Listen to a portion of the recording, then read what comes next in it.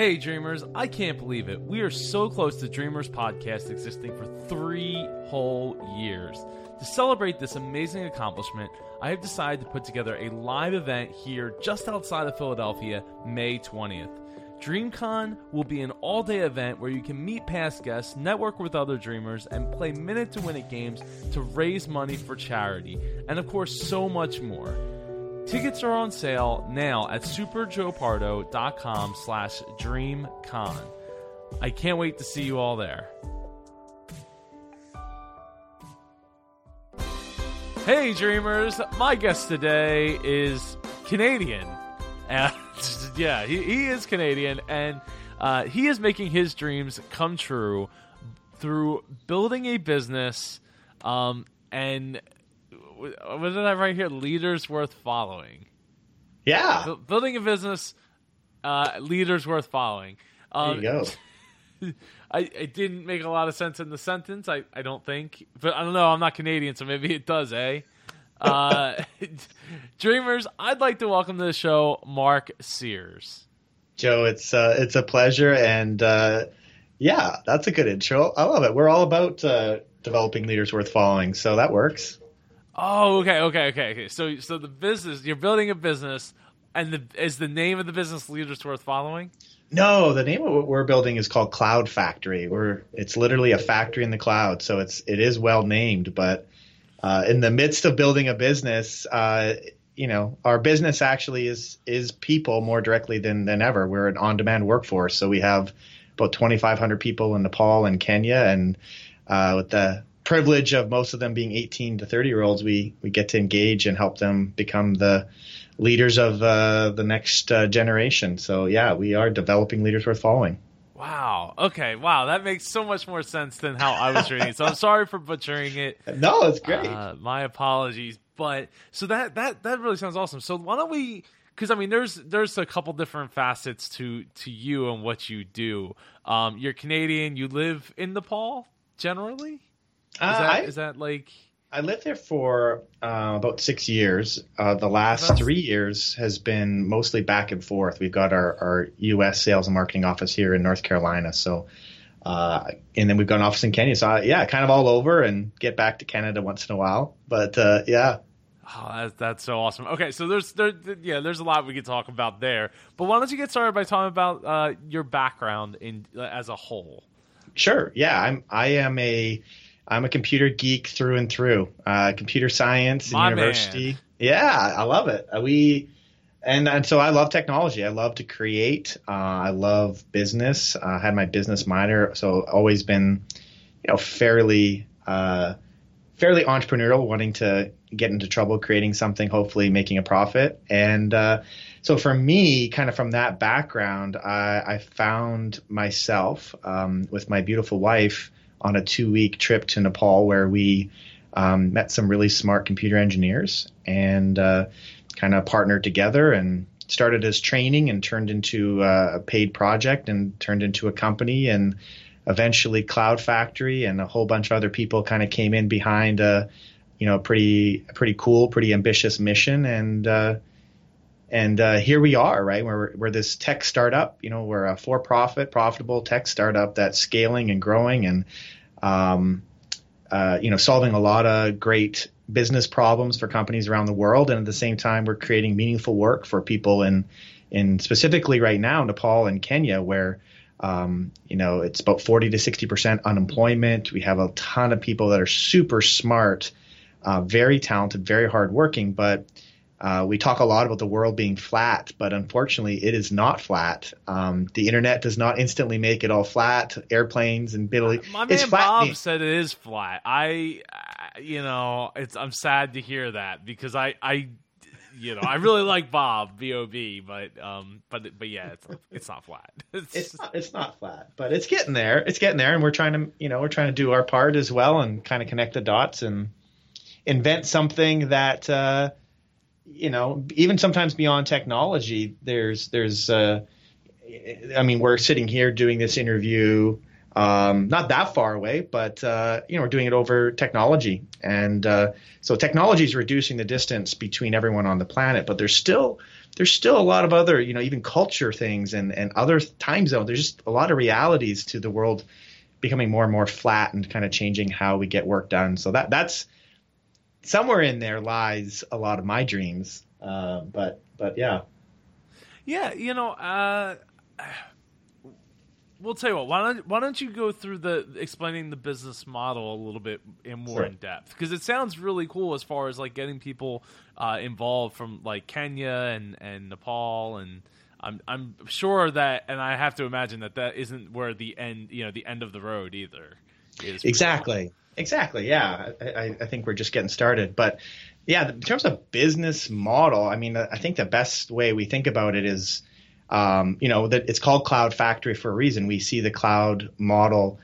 We've seen computing, storage go to the cloud, and we think labor, at least routine, repetitive labor is going there as well. So you look at companies like Amazon Web Services, Microsoft, Google, all of them have these clouds, and essentially what they've done is they've gone around to strategic low-cost locations. They've built massive data centers.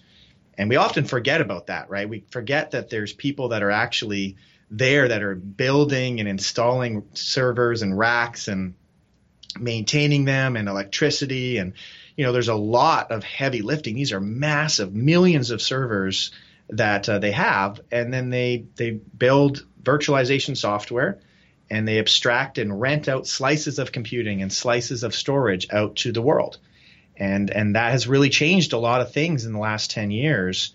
And that same kind of approach is what we think is happening for businesses in the area of labor, of getting kind of digital work done. And so for us, it's the same thing.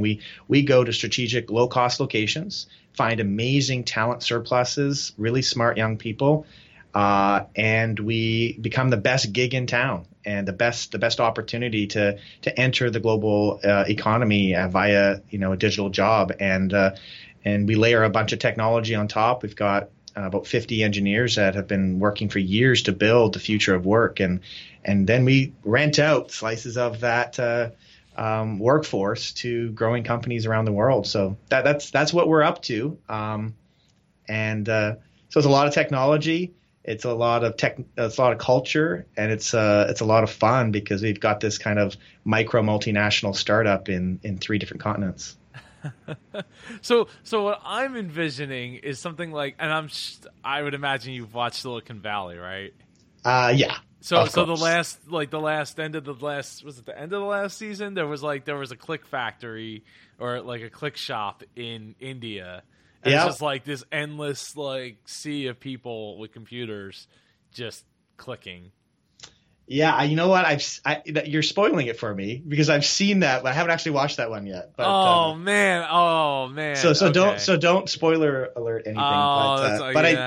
But I do know. It's been like a year, so I figured it's probably pretty safe. But it's true. I'm catching up. I've been busy, man. But yeah, it's. I think that's what we're trying to do the exact opposite of, right? I mean, outsourcing has got a bad name, and it, in many ways has deserved it. And so we're trying to take a different approach, right? We think that, we can use technology and culture, and we can bring people, kind of more onto the virtual doorsteps of companies and really make those connections. And we're part of something called impact sourcing. Is a really big movement to say how can we think really intentionally. We think intentionally about how we source our coffee.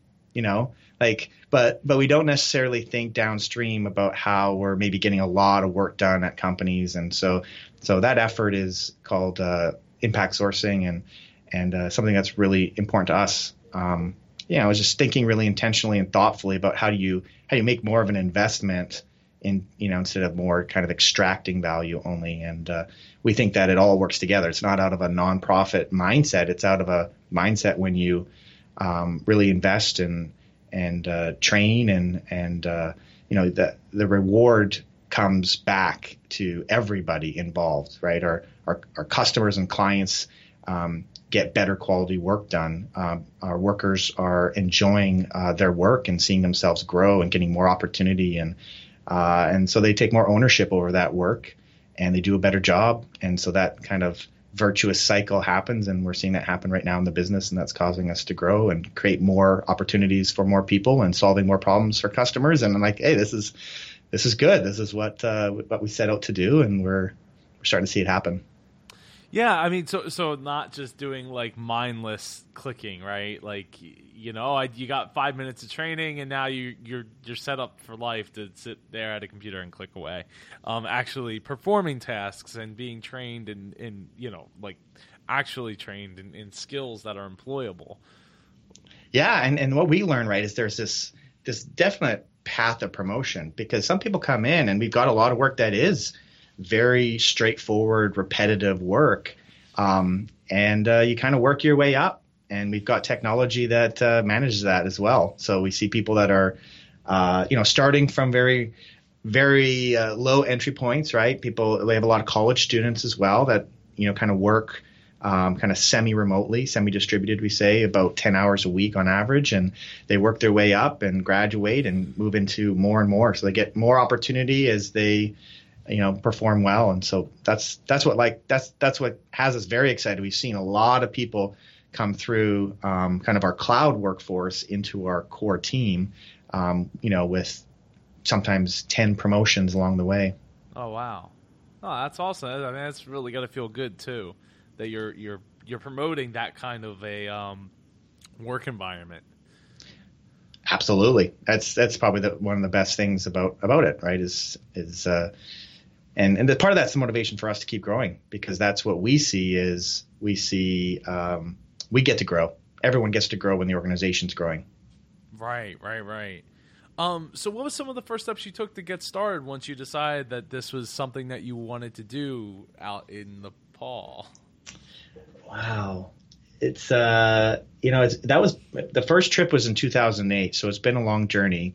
CloudFactory actually started in 2010. So the first 2 years was really working together with a small group of developers and just training and, training is a key part of it. Training and just really growing, investing into a team together was definitely the first couple of years.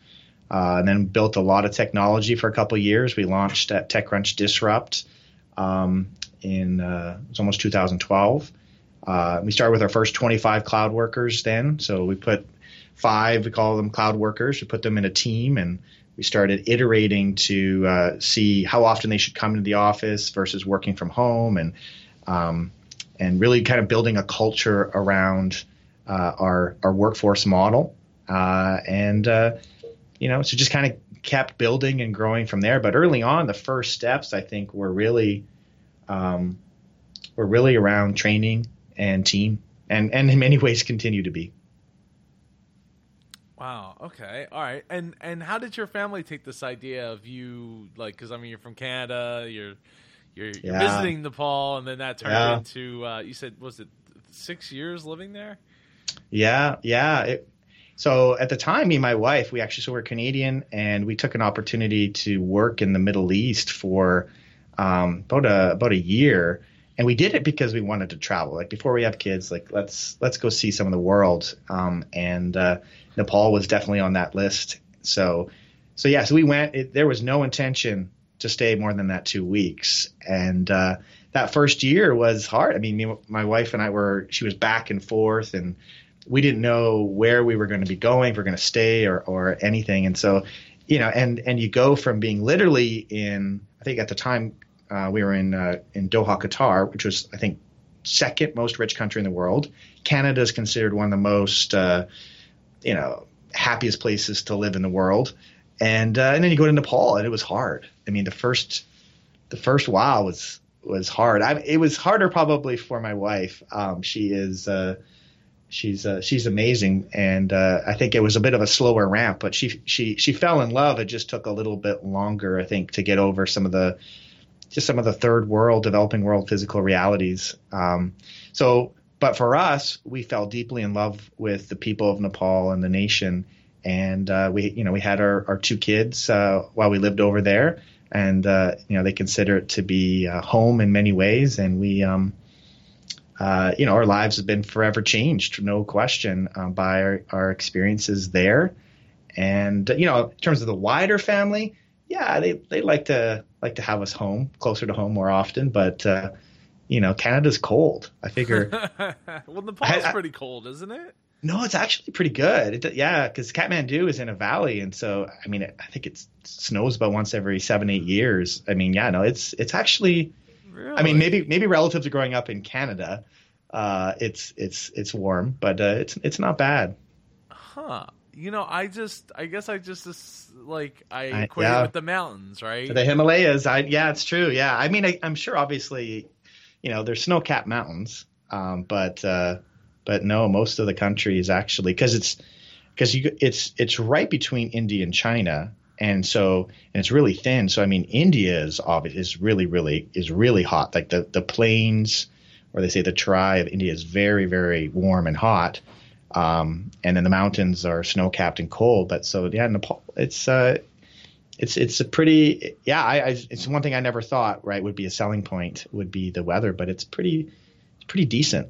Huh. I'm looking at on a flat map. Yeah.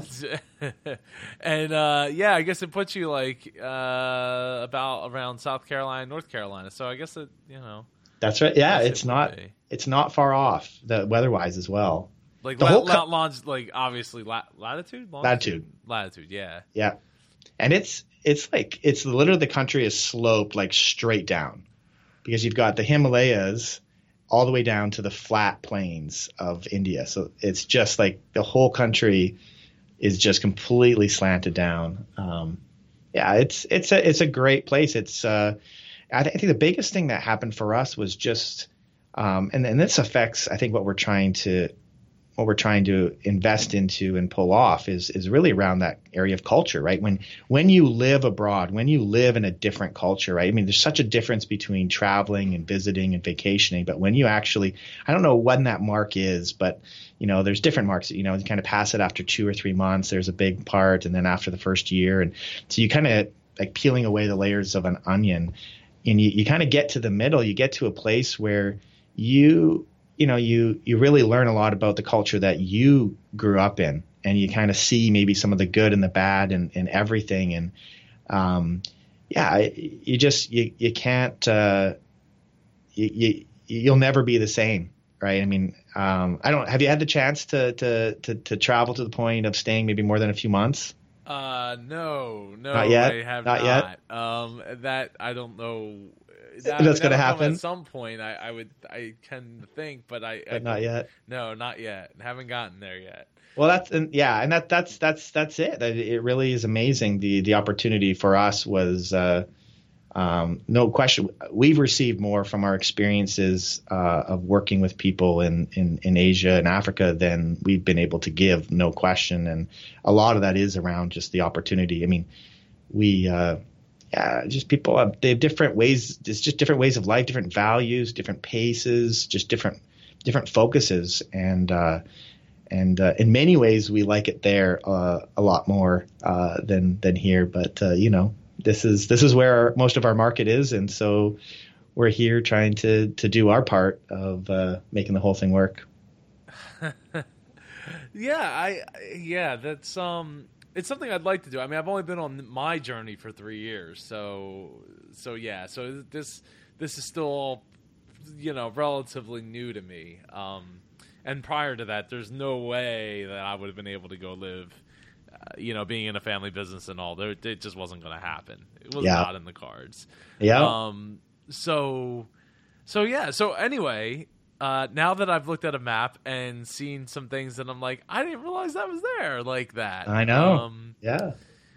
Yeah. So, okay. All right. What's been the biggest roadblock for you? The biggest roadblock. That's a great question. Well, I wouldn't say it's been a block yet, because we haven't been blocked as in stopped, but there's certainly been a lot of things that have slowed us down and been been things that are obstacles we had to go around. Um, I probably would probably point to. Um, I would probably point to, I mean, the same thing I talked about, often like the biggest strength, the thing you've loved the most, right, would be some of the differences in culture and the ability to learn. But at the same time, just the realities of some pretty big socioeconomic and cultural gaps, and even the geographic distance and the time zone difference of operating together. It's hard enough to keep everybody aligned on the same page when you all come kind of from the same culture and are coming together in the same physical office. When you start changing those components and you start having people that are literally 10, 12 hours, difference of time zone, it's 24 to 30 hours worth of flying to get there. And you have people that come from completely different, diversity is beautiful, but it can be challenging as well. And so I think in many ways that's probably, what I love the most, and what's also probably the biggest challenge and reality of what we're trying to pull off.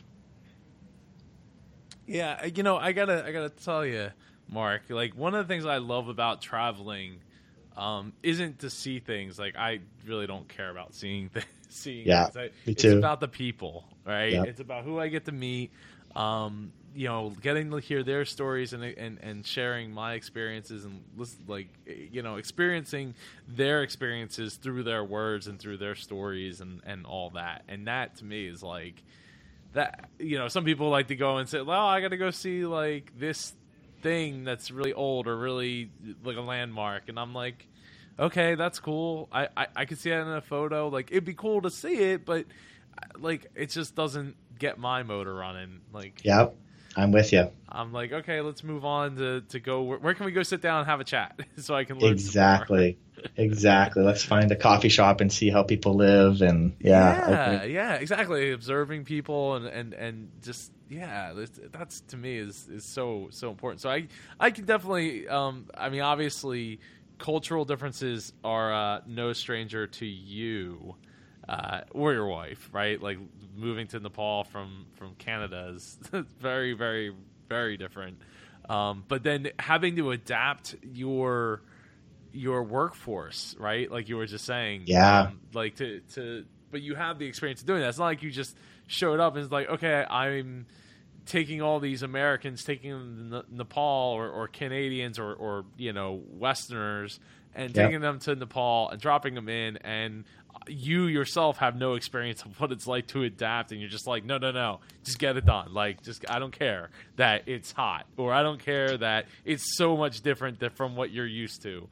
Like, that doesn't matter. Get it done. Yeah, it's a good point. Actually, it's a good point. I don't know if I've ever thought of it completely like that, but yeah, I obviously empathy is a huge part of anything that you're trying to do, right? And including business, and empathizing with your customer and really understanding, being in their shoes, all that stuff. So I think for me, being in a place where you don't fully understand the language and the culture and why things are done and how things are done, and learning how to just the basics, having to relearn in that process. So in many ways we're way behind. We're way behind most of the people that work with CloudFactory for sure.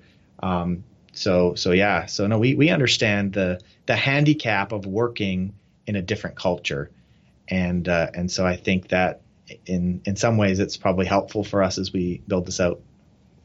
So, what was your childhood dream growing up, Mark?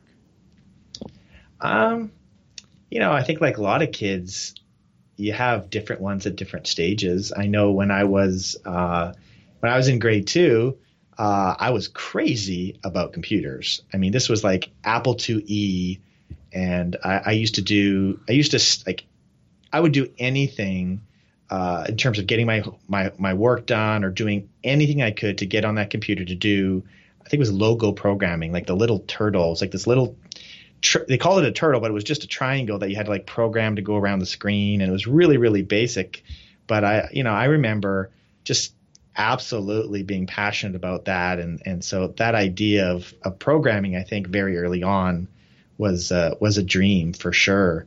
I think that changed through the years. I know I think later I was convinced I was going to be an architect. 100% convinced I was going to be an architect and build buildings and then played a lot of sports and thought, you want to do that as well. So yeah, I don't know. I think probably the biggest theme though was building and creating, right? From programming to architect, I've just always enjoyed creating something from nothing, kind of the, blank piece of paper and, just creating something out of nothing is just very, very exciting and rewarding. And, I think that fits probably with the entrepreneur side. That's the part I love. Were you a big SimCity fan? You know what? I wasn't actually, but that would have fit. No? And probably Wow. my parents just didn't buy it for me because they thought I'd be locked up in my room for a few days every week. You would be. I mean, I think I would have obviously. been. You're right. Yeah, that's right. I mean, that definitely made a huge difference in my life. Will Wright and all of that. But yeah. That's a good call. But yeah, that's definitely the type of thing. Yeah. So what do your dreams for the future look like for you, for your family, for CloudFactory? What's it? Where are you headed? Good. I like thinking through all those lenses. For me, I'm on the journey that a lot of entrepreneurs and founders are, right? Is okay, great. It's one thing to create something from nothing. Now, how do you become a CEO, right? How do you transition as the organization matures and grows? I started a blog called from mad scientist to poised CEO, and I'm still much closer to the mad scientist than the poised CEO. So I think for me, it's I'm loving that, right? I really want to continue to grow in being a better leader myself and just increasing my capacity and mental complexity and just my view of work and the role that plays in my life and my family's life. And so for me, that's the journey I think that I'm really excited about. That's a lot of my dreams are in that area because I see that as I grow, then I'm able to have more, accomplished in my dreams, right? Like I need to be a better leader and increase capacity and all that to be able to really maybe accomplish other dreams. So that's what I'm focused on for my family. My son is 7, my daughter is 4, and we're just at a really fun stage of life, and we've had the opportunity to travel a lot, and we look forward to doing more of that. And seeing kind of where will we be over the coming years in terms of living and learning about other cultures. And, I get excited when I see my kids just interacting cross-culturally as well, even here in North Carolina, right? Going to a school where, a third of my son's class, grade 1 or in kindergarten at least, didn't speak any English, had to go to ESL and he'd learn how to play with kids and to communicate when they don't speak the same language. They don't speak, and so seeing them in those situations thriving and, we're having fun as a family. And I think, we're excited about, trying to make the world a little bit flatter and a little bit more, flat again in all senses, for our family. And then for CloudFactory, we have a big vision, right? The dream is to connect 1 million people to online work and not just connect them to work, right? For us, there's a second component of that. And that's where it's kind of the developing leaders worth following. So work is a great way to engage people. But you want to see growth. You want to see people that are not staying in the same job forever. All right, we consider a success when people leave and go on to do, even greater things. So, so there's a breadth and a depth to the impact of our vision. The breadth is 1 million, but the depth, is equally ambitious in terms of developing leaders worth following. Yeah, I think it is important that you have something to take away. I mean, especially if you're training, employees to become, like, they might not be fully learners, but to become learners so that they can adapt and become better. Like, because, if you're a learner, then you can become a leader. Like, you can take that step, right? Yeah. Just like being a kid and getting as you get older, you get more responsibilities and you go through the process. But the thing is, if we get to that point where it's like we're not willing to learn, then we're probably old. And honestly, I don't want to get to that point. I'm with you. Because if we're not growing, we're dying, and that that's has good. to be able to push our boundaries. So there's an internal growth engine, right? I completely agree. It's that learning, curiosity, personal growth engine, right? That when you learn how to kickstart that, is the earliest you can do that, and then continuing to maintain and refine that internal growth engine. I completely agree. That's awesome. Well, if you can bottle up that process, I think that you got like a multi-billion dollar idea right there to affect billions of people and make like just insane amounts of money. It's true. I think it's not just a process. I think it's an environment. I think that's what we're learning, right? It's probably 70% environment. Like there's probably 10% that's content. There's probably 20% that's coaching and training and mentoring, and there's probably 70% is the environment that you place that you're within. And so I think, like you said, you have to be within a growing environment where people are rubbing up against each other and being challenged and raising the bar constantly. And when everything like that, so it's not just a process, not a book that you can read, right? You have to be reading books within the context of being able to almost have that playground to really live it out. So, that's interesting. To a certain extent, I don't personally read a lot of books. Time is a factor in that. And I'm a very slow reader. So for me, like, that's not a thing, but I'll totally watch a documentary. I'll watch 10 documentaries before I read one book. I agree. But that's how, I process information, and I watch those documentaries like while I'm working out. So I'm like doing two things at once, trying to condense the amount of time, and you're trying to flatten the world. I'm trying to flatten like space and time. I'm totally with you. Podcasts, documentaries, it's blog articles. I mean, it's content, right? But even that, like, I agree, even that, any type of content is probably only a small, like 10% of that process. But it's important. It's an important part. But if you don't have the environment and the curiosity and the engine to actually apply it and refine it and make it real for you, then you don't see the effects. Yeah, I mean, part of it's also in the hiring process, right? So I think within that 70% environment, there's probably a split of that where it's the employees that you're hiring, the A and the B players, and even some of the C players that can become a B player or an A player. That is really important as part of that when you capsule environment. What percentage? I tend to, like, if I had to take my stab at it, of the 70%, I think it's like a 60-40 split. Like, and for the other 40% is the process and the actual like environment that they're working in and all those things and the processes, and then 60% of that 70 would be the actual people. Because again, if you're hiring people that aren't willing to learn and aren't willing to grow and adjust, like, you're just going to create these people who are complainers. You're bringing people that are complainers that all they're going to do is complain and bring down other people. Because I've been a victim of that myself, and you know what?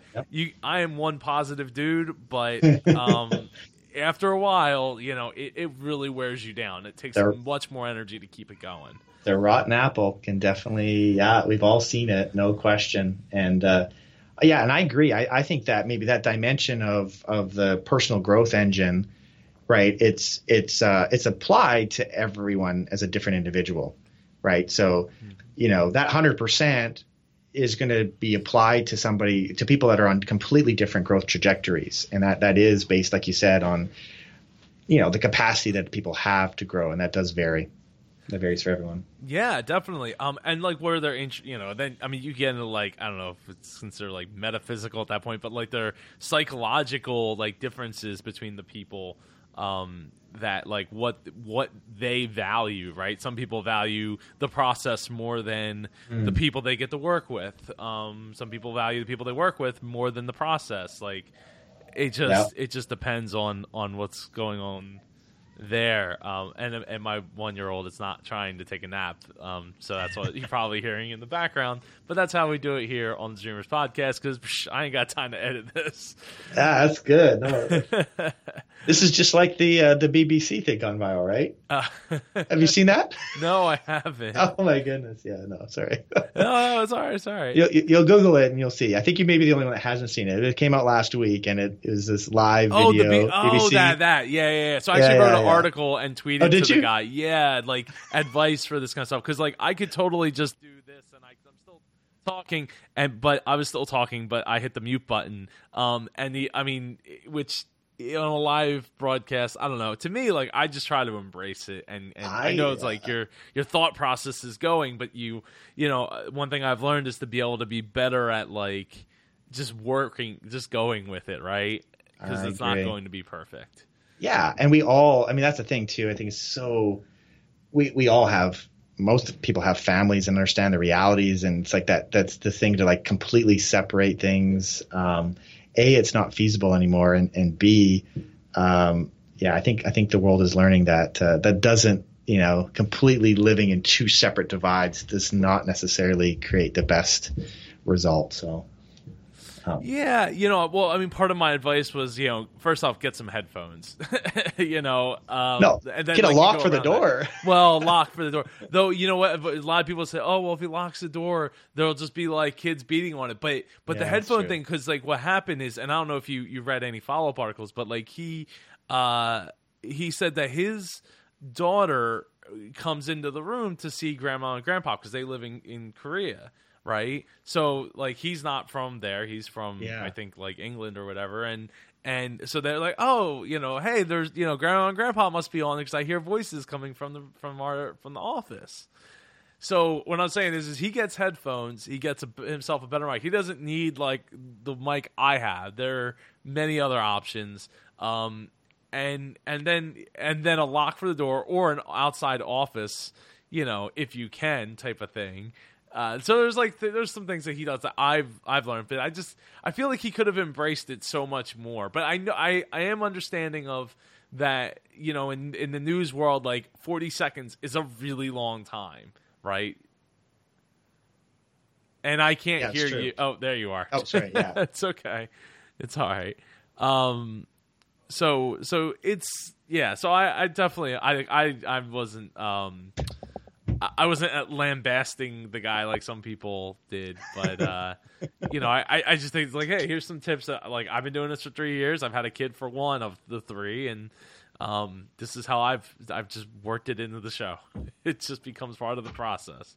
Yeah, I think I think there's more of that. I just talked to a good friend who's he's managing director at a pretty big company, and one of their clients wanted them to come by, and he's like, well, I'm actually going to be in town, but I'm taking my son to an NBA game. So, I'm driving up for the day, but, my son would have to come with me, my 6-year-old son. And, and they're like, oh, that'd be awesome. We could totally, that'd be great. And so, I just see so much more of that nowadays. And I would love that. I can't wait until my kids are a little bit older where they can come on trips with me and there's obviously healthy boundaries and everything that we all need to figure out, like you said, and practical tidbits, right, to make things effective. But, I like seeing a little bit more of the line. I mean, for instance, in our office in Nepal, we have a lot of the families that actually come for lunch. So we've got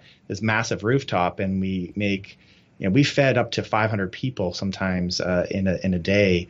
When we have large trainings and stuff like that in the office. And so it's this really big event is lunch at the office. And so we have a lot of families that come, and it's just kind of a great, so things like that, we're trying to find ways of, what does it look like to build a startup and try and incorporate the idea of and value of family. I think we've got lots to learn, but, I just found out that we've got a nursery in our Kenya office. I was joking about it, and they're like, well, we already have one, right? I'm like, what? They're like, yeah, we've had it for like 3 or 4 months. And nobody told you this? They just made the decision to, because that was my next question, was who's running these operations while you're not there? Yeah, we've got an awesome team, right? I mean, so we've got, we've got about 150 full-time employees. We've got great general managers in both Nepal and Kenya. And just a great leadership team. So we've got 8 people on our leadership team spread between the 3 offices, 3 continents, and so there's a lot happening that I don't know about. And generally I'm all right with that because it's just when you're going fast, you have to trust people to run with the ball. Yeah, I mean, like who budgeted for that though? I mean, because that's that's something that I would feel like even as an owner of myself, like I would. I mean, I can't be an insignificant amount of money to do. Well, the funny thing is that a lot of things actually are sometimes in those locations as well. But yeah, no, I mean, for instance, like in Kenya, we've got there's very clear quarterly, we call them like OKRs, objectives and key results, and some of those are around both top and bottom line. And so our JB, our GM there, is doing a great job and really keeping his eye on that. And so I love stuff like that. We want people to be trying to really grow the culture and listen to the needs, right? So there's practical things there, right, where people have that need. And so if we can do that in a way that makes sense for the business, and there's and you can make the business case for it, which I think we can in this situation, then I love seeing stuff like that. I love being surprised by stuff like that. There are things that I don't like getting surprised about, but that one, stuff like that's fun. No, I think that's also, I think it's awesome that you have the budget to do it and then not worry about it and not be upset about it, Yeah. But that means you're doing the right thing. You're doing the good job as far as making it so that it's something that's like that. An expense like that isn't like catastrophic to the business model. Yeah. No. I mean, again, literally, I think it's like one office room was converted. Like it's. And, okay. So this isn't as big of a we built like this whole expansion on the side of our building. No, I hope we do. Actually, I've seen some really good articles and videos actually on the whole idea of kind of having on-site daycare for businesses, and so it's actually becoming a little bit of a trend. And so I hope we get there. But we talk a lot about one of our practices is to think big or dream big. Start small and scale fast. And so, this is a good starting small step, and we'll see how we scale it out. That's awesome. How often do you go to the other locations now that you're in North Carolina? So Nepal is a much bigger operation. So I'm definitely trying to be there a couple weeks every quarter. And Kenya is smaller and still growing, and so I don't get there quite as much, but it's we'll see. I mean, it's possible that and you talked about like dreams. I mean, I think big thing for us right now is looking at how do we make this maybe more sustainable, and so we're looking at our next office actually being in the UK, and so from a perspective of just being right in the middle of the time zones, right, where half the day overlaps with the U.S., half the day overlaps with Nepal and Kenya. It's called GMT for a reason. Like everything is relative to GMT. It's kind of the center time zone, and with Heathrow being able to get direct flights pretty much everywhere. So that's something that could be in our future down the road, both for the company and potentially even for me and my family, right? Just in the area of exactly needing to be in every office fairly regularly, because I find when we lived in the Nepal side, it was really hard to really stay up to speed on this side of the world, and when I'm here, it's really hard to stay up fully there as well. So that might be my hack, is to have some of us relocate into the middle and kind of a corporate headquarters in the UK. That's something we're kind of looking at right now. So you like rain and fog? I mean, that's like a thing for you, I guess. What's that? I said, Oh so yeah, you like rain and fog, so I guess that's yeah, the thing for you. yeah. See, that part we haven't maybe thought through completely. There's But other again, places in GMT time, like, it's just go down the track there. It's true. Yeah. We've looked at Ghana as well. So yeah, you're right. There is. We'll see. But yeah, the UK is looking like it could be a good possibility for us for sure. To kind of head in that direction. But I mean, again, relative to like 10 feet of snow, I mean, right? It's still better than 10 feet of snow when I grew up in. Yeah, I'd agree. I mean, the only thing I would say is well, because I mean, you have kids, so it's a little bit different. But like, being able to just work from wherever you are, and making it work that way with your business is,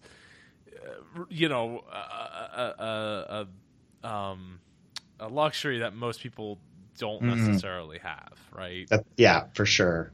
For sure, yeah. But I think that's important. I think it's the whole point as entrepreneurs, right, is kind of lifestyle design. So I think both for me and my family, but also for a lot of other families, right, it's thinking through that is, hey, like the business should be serving some of the purposes and goals and dreams that we have as well. And, that doesn't mean, it doesn't always work completely that way, but it's definitely another input into a lot of the decisions that we make. And so I think that's, for some of our team, early on when we're just really, really going hard, and there's so much excitement around what we're building, it's easy to our executive team is having calls. I mean, a lot of our company is having calls late at night and early in the morning and lots of different times. And so, yeah, it's nice to continue to find ways to make that time zone difference a little bit more manageable. It's a tough one. Let me just point out that you could live in Barcelona, Spain, and it's a +1. Wow. Yeah, I'm just saying. I'm just throwing it out there. It's a beautiful, beautiful city I've been to. Or even France. I think most of France is in that +1. I was going to say, I knew I should have taken Spanish, and now I'm thinking, well, I did take French. So. Hey, France, south of France. It's true. I've been to Cannes. That's beautiful out there too. Monaco. Yeah. I mean, it gets you a lot closer than North Carolina for sure. For sure. For the time zone layover, I guess, if you will.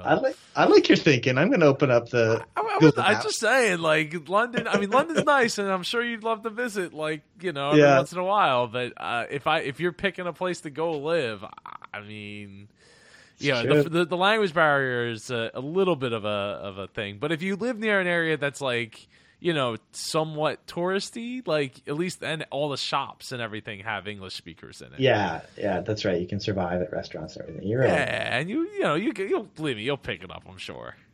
You took French, so Yeah, I'll talk to our CFO. We'll see what we can do. But, it also probably is cheaper than London. Though I don't know now with the whole Brexit. I'm not sure if that would still hold up. But yeah, it does kind of feel like things are going on sale in general there. But that is... everyone else is exiting, and we're looking to go in to check that logic. But no, we feel pretty good. We'd be closer to visit all those places, right? That's true. That's true. It's like a short little EasyJet, Ryanair hop down. So yeah, it is, and very cheap. I think the flights from Europe is pretty cheap to fly around. Yeah. So all right. So how can people connect with you, Mark?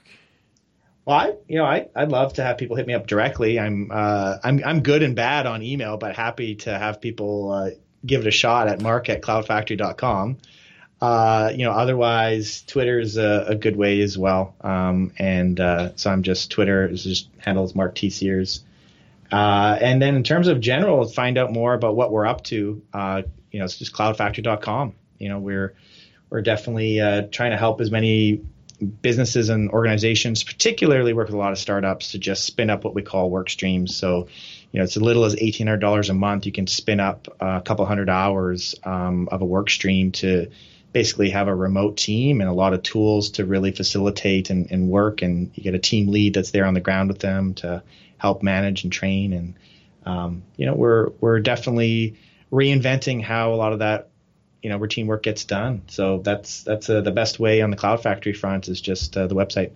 That is awesome. Yeah, I definitely recommend checking that out and supporting the mission and the cause and the whole everything as a whole.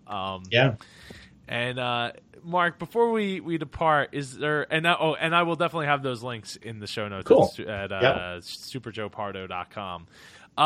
Is there any last thoughts you'd like to share? I mean, I think, and this the bigger goal, right, of living out dreams, pursuing dreams. I definitely think that I think for me the common pattern has been getting back to the whole start small and taking steps, right? So for us, we were sitting in Canada. We bought almost a brand new house backing onto an elementary school. We picturing, having our kids walk to that school and next thing we know, we got a call, an opportunity to go to the Middle East. And 3 weeks later, we were on a plane, and we thought it was only going to be for 3 months, and ended up being a year. And then we went on a trip to Nepal for 2 weeks, and ended up being 6 years, and had, and so I just think that sometimes it's important to dream big, but then it's always those kind of small steps, those small risks that kind of lead to more opportunities, and so there's no formula, but I know for us it hasn't been big, lofty, scary things. It's just been kind of small, step by step that's led on something that we're definitely really excited and enjoying. Oh, that is awesome. Mark, I can't thank you enough for taking the time out of your clearly busy schedule to come be a guest on the Dreamers podcast, and I'd love to have you on again in a year or so to catch up and see how you're making out. Sure. Sounds good. Thanks, Joe. I appreciate it. It's fun. Thank you for joining us for this episode of the Dreamers podcast. Follow us on Twitter at Dreamers Podcast. Join us on Facebook at facebook.com/Dreamers Podcast. If you or someone you know would like to be a guest on the Dreamers podcast, please send an email to j@jpar.co. This podcast is copyright 2014 by jpar.co.